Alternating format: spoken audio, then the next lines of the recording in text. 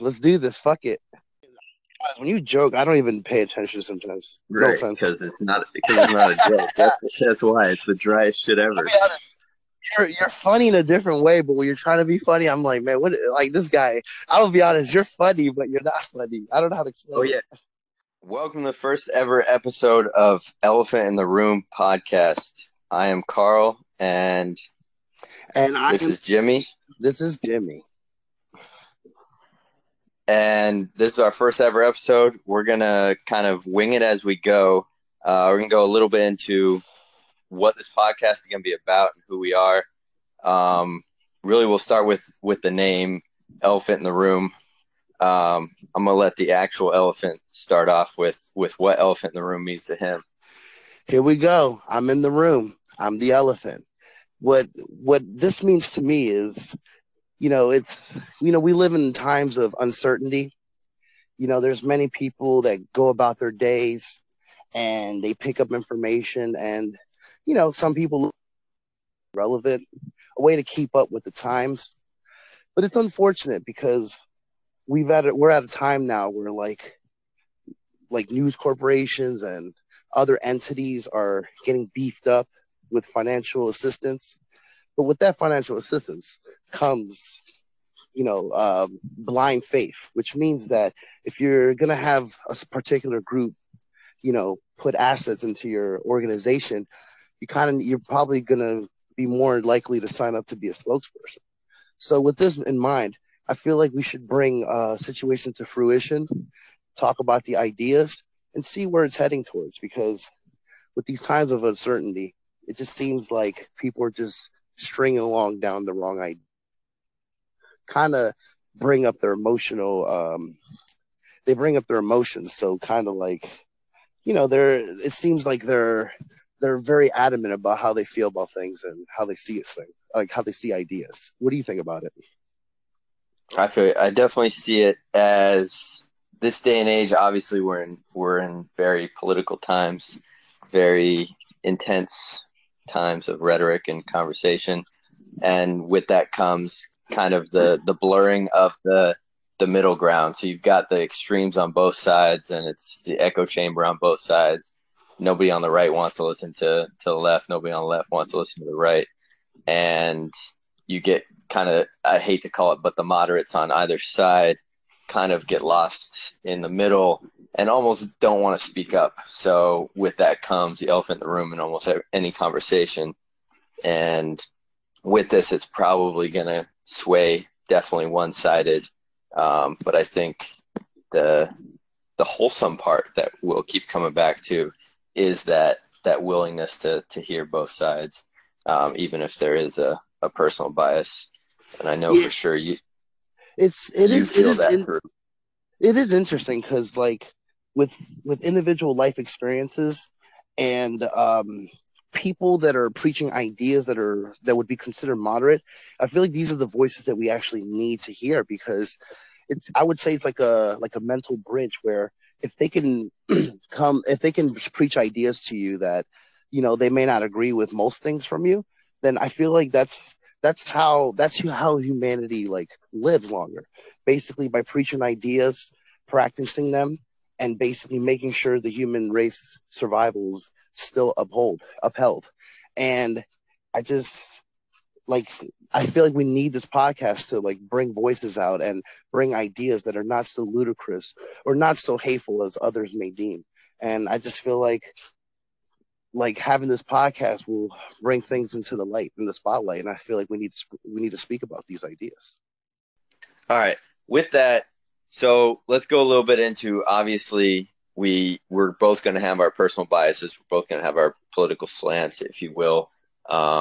We're human, and I want this to be as real as possible, for us to not have our fake faces on, because so often in public or in personal interactions, it's a lot easier to put on a facade than to actually be honest and true in every interaction. So let's go a little bit into who we are and what our political ascension or political identity is. So you can start, Jimmy. Yeah, absolutely. Being a first generation Hispanic person, with my parents moving into the States in the late 70s, You I want to call just yourself Latinx? absolutely not. I honestly do not know what Latinx is. I probably may have to look it up, but I don't know. I just don't want to jump into like new terms because I don't know. I just feel like, do we really need to call ourselves Latinx to stay relevant? I mean, I just feel like, you know, the achievements of one individual person is already enough. I feel like we should always be proud about what we can do for ourselves, what we can do for our family. I don't think representation is really that important.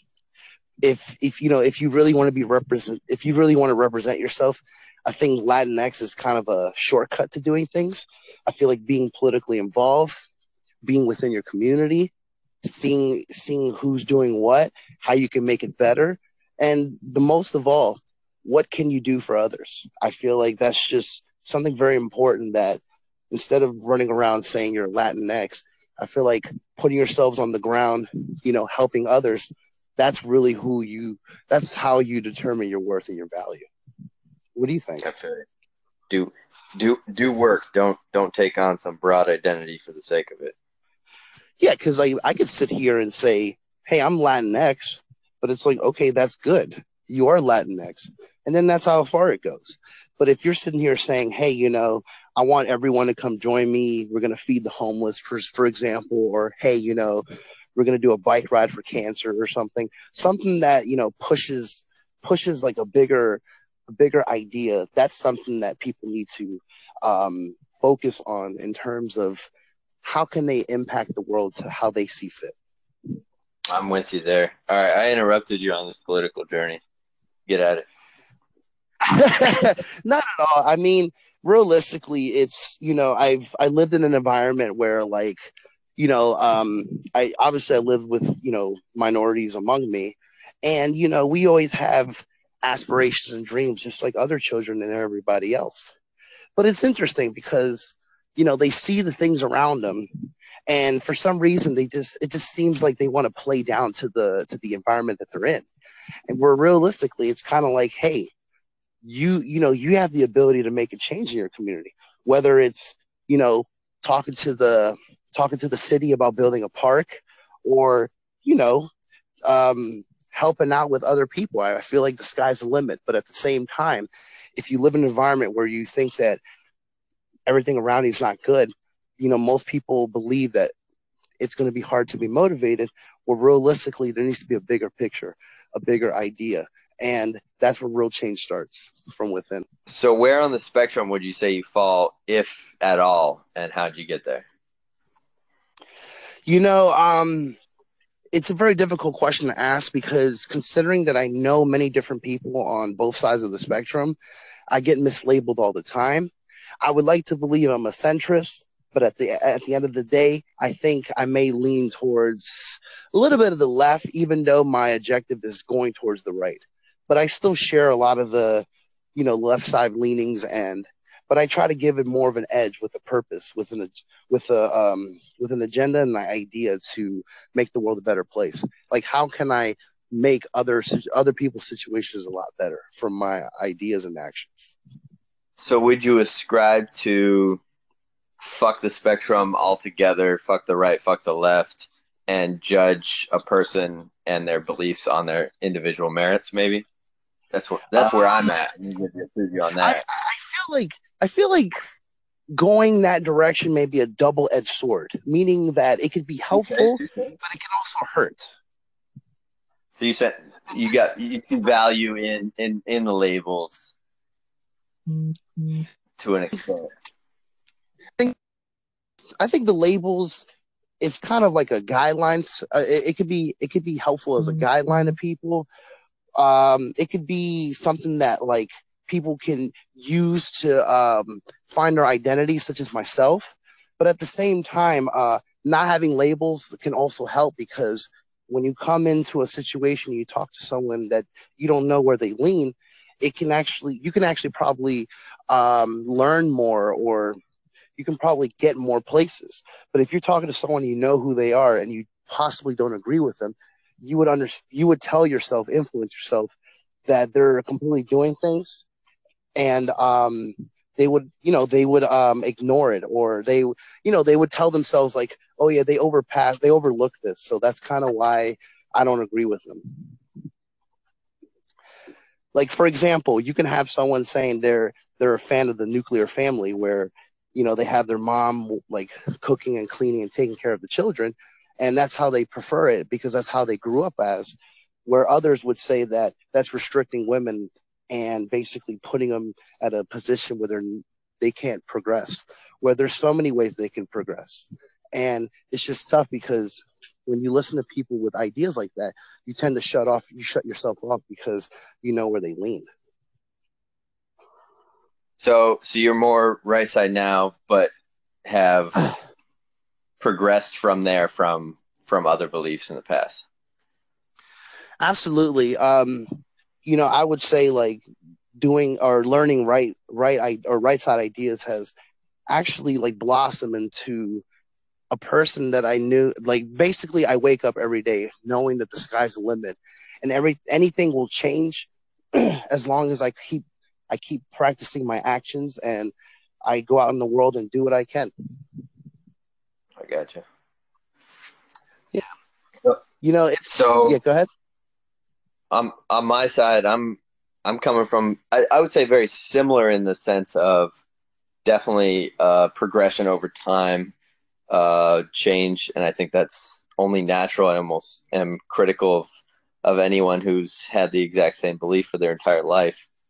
Not that it doesn't show growth, but it's less likely to. But in my case, I would definitely say different than you, and I think we both know we have much different upbringings, and we'll have many more instances of those clashing, which I think adds some fun to this. You're listening to Elephant in the Room podcast. I'm definitely to your GOP. I would be the libertarian challenging the Republican talking points, if you will. But if I take it to the extreme, I'm definitely a might you say it, idealist. As soon as Peter Thiel gets the funding for those makeshift islands floating out in the middle of the ocean, I'll be not on the first wave. I'll be on the second wave. Once the anarcho-capitalists all kill themselves on the first one, I'll go on the second wave with the pragmatist. So, do you think that's what the end goal is going to be? Because a lot of people like understand that when two extremities hit each other, like hot and cold, things happen. So, there's a lot of people out there that think that like this is all going to a shithole and a shitstorm and it's just going to be bad. But, I feel like with this great tense, I feel like I kind of have a little faith in humanity. I feel like we can actually figure it out within ourselves. It's just going to be tough because, I don't know, it just seems like one of those things where like when you have good times, when you have good people, it creates good times. But I think we're at a point now where we're at good times creates, bad people, and then the bad people are creating bad times. So I think we're at the point where we got to fix it and right the ship. I haven't lost faith in any given individual just yet. There's plenty of shit to be disappointed with, but there's plenty of beautiful shit going on in the world and in the United States to hold on to some optimism. Yeah, because like even if you play a theory of comparisons between the United States and like countries outside the United States, I mean, we technically are not that bad. Like even when it comes to like CO2 emissions or how we treat others, I think we're doing obviously we can be better. Yes, we can't erase 100% of evil. But at the same time, if we look at by comparisons, once again, other countries, I think we're doing a very good job and we can always build on something like that. And not so much on those particulars, but I'm very much on that line.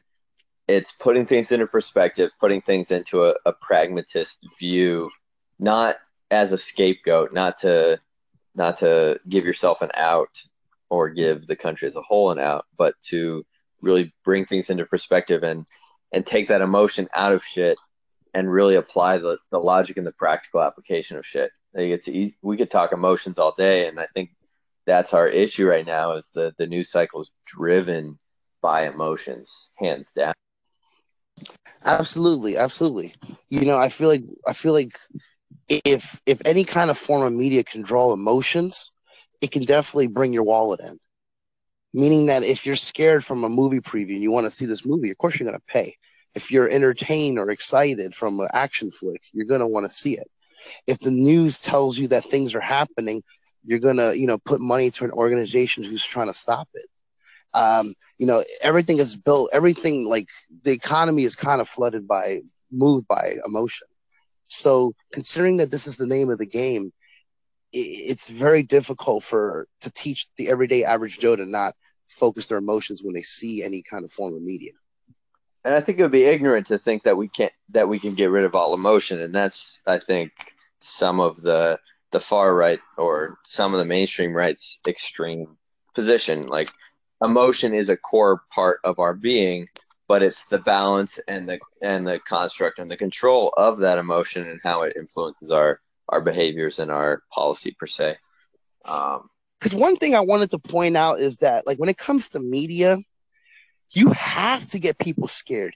You have to get people aggravated, because that's how people put money into things that they believe in.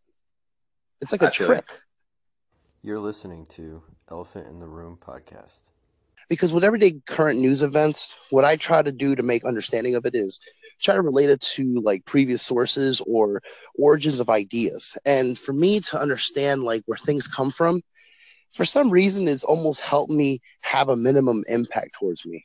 And considering this is the first podcast, I feel like this is something that we can always have an open discussion with whomever and whoever, because I feel like everyone should have their ideas spoken about. And I feel like all ideas should be discussed as well. I mean, I feel like that's something that I feel like we lost a part of. Because when you watch like CNN or like Fox or something, you'll have like 5 people that literally agree with each other.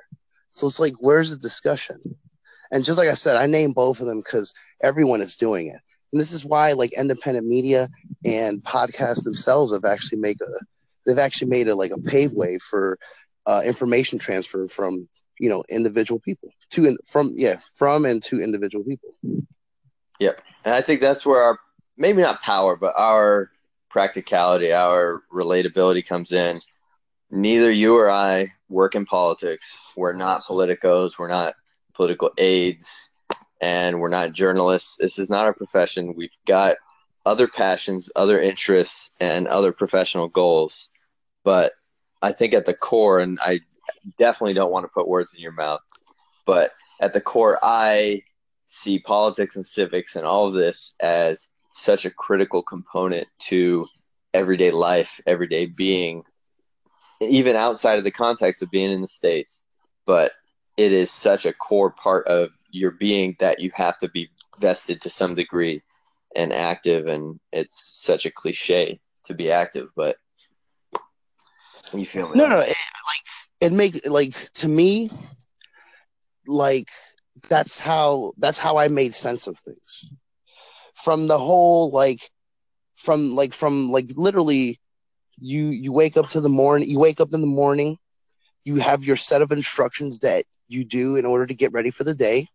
I feel like that comes from origins of upbringing, and obviously they tell you don't talk about politics, but it kind of comes from that, because if you have a parent who upholds you getting ready for the morning every day and hold you responsible, you're going to be more inclined to basically be strict about your mornings. Whereas if you had an environment where you woke up and they're like, get ready, and you didn't do much, you tend to depend on other things to make out your morning. So I feel like having those two different ideas and having discussions about everything can also like shed light on how to be better individuals, regardless of where you lean. So I think we hit a ton of shit. I don't want to drag out our welcome to number 1 too long. Definitely I want to hit on maybe some current events. The last thing I want to do is become another like current events, like news update podcast. but we can definitely touch on some current events. But I think we're going to get a lot more philosophical and conceptual as we go. Absolutely. I look forward to a lot of this discussion. I think why a lot of our banter is very entertaining or very effective. Yeah, we definitely. I think we both grow from it, and hopefully others do too. Actually, we know others do too, and others are tied up in it. Yeah, because I was gonna say there's a lot of podcasts out there, and I feel like one of the greatest things for individuals to come together is discussion. I feel like having discussions and speaking with one of another, can enlighten the experience between two people.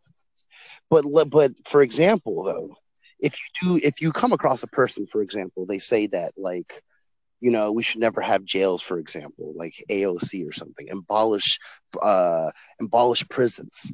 Like if you meet an individual that says something like that, and then they're telling you ideas or challenging your ideas, how would you influence yourself to even respect the idea or even come to a discussion with that person, considering that you heard that from the beginning? And that's where the extremes, I think, we're in the time of the extremes, and that's where my issue with the labels comes. So I really struggle to throw a label either on myself or on my positions or my thoughts and my beliefs, just for that exact reason that it pigeonholes you, or it almost adds to a lot of what we point fingers at being the problem of the extremes and not being open to other thoughts. If you've listened this long, God bless you, and you're a trooper. We can talk for days. To wrap up our first one, obviously we'll go into plenty more. This is going to go for days. Jimmy and I aren't going anywhere. We're going to go out on some wholesome inspiration from Jimmy. Ladies and gentlemen, one thing I always tell my peers: know your worth, young king. Know your worth, young queen. This is important because I tell everyone, as individuals, you have the power to do what you want. And it's important to go out about your day and understanding that you can always make a change for the better. Know your worth. It's important. Take care, guys. All right. With that, we're out. Thank y'all. Come back for the next one.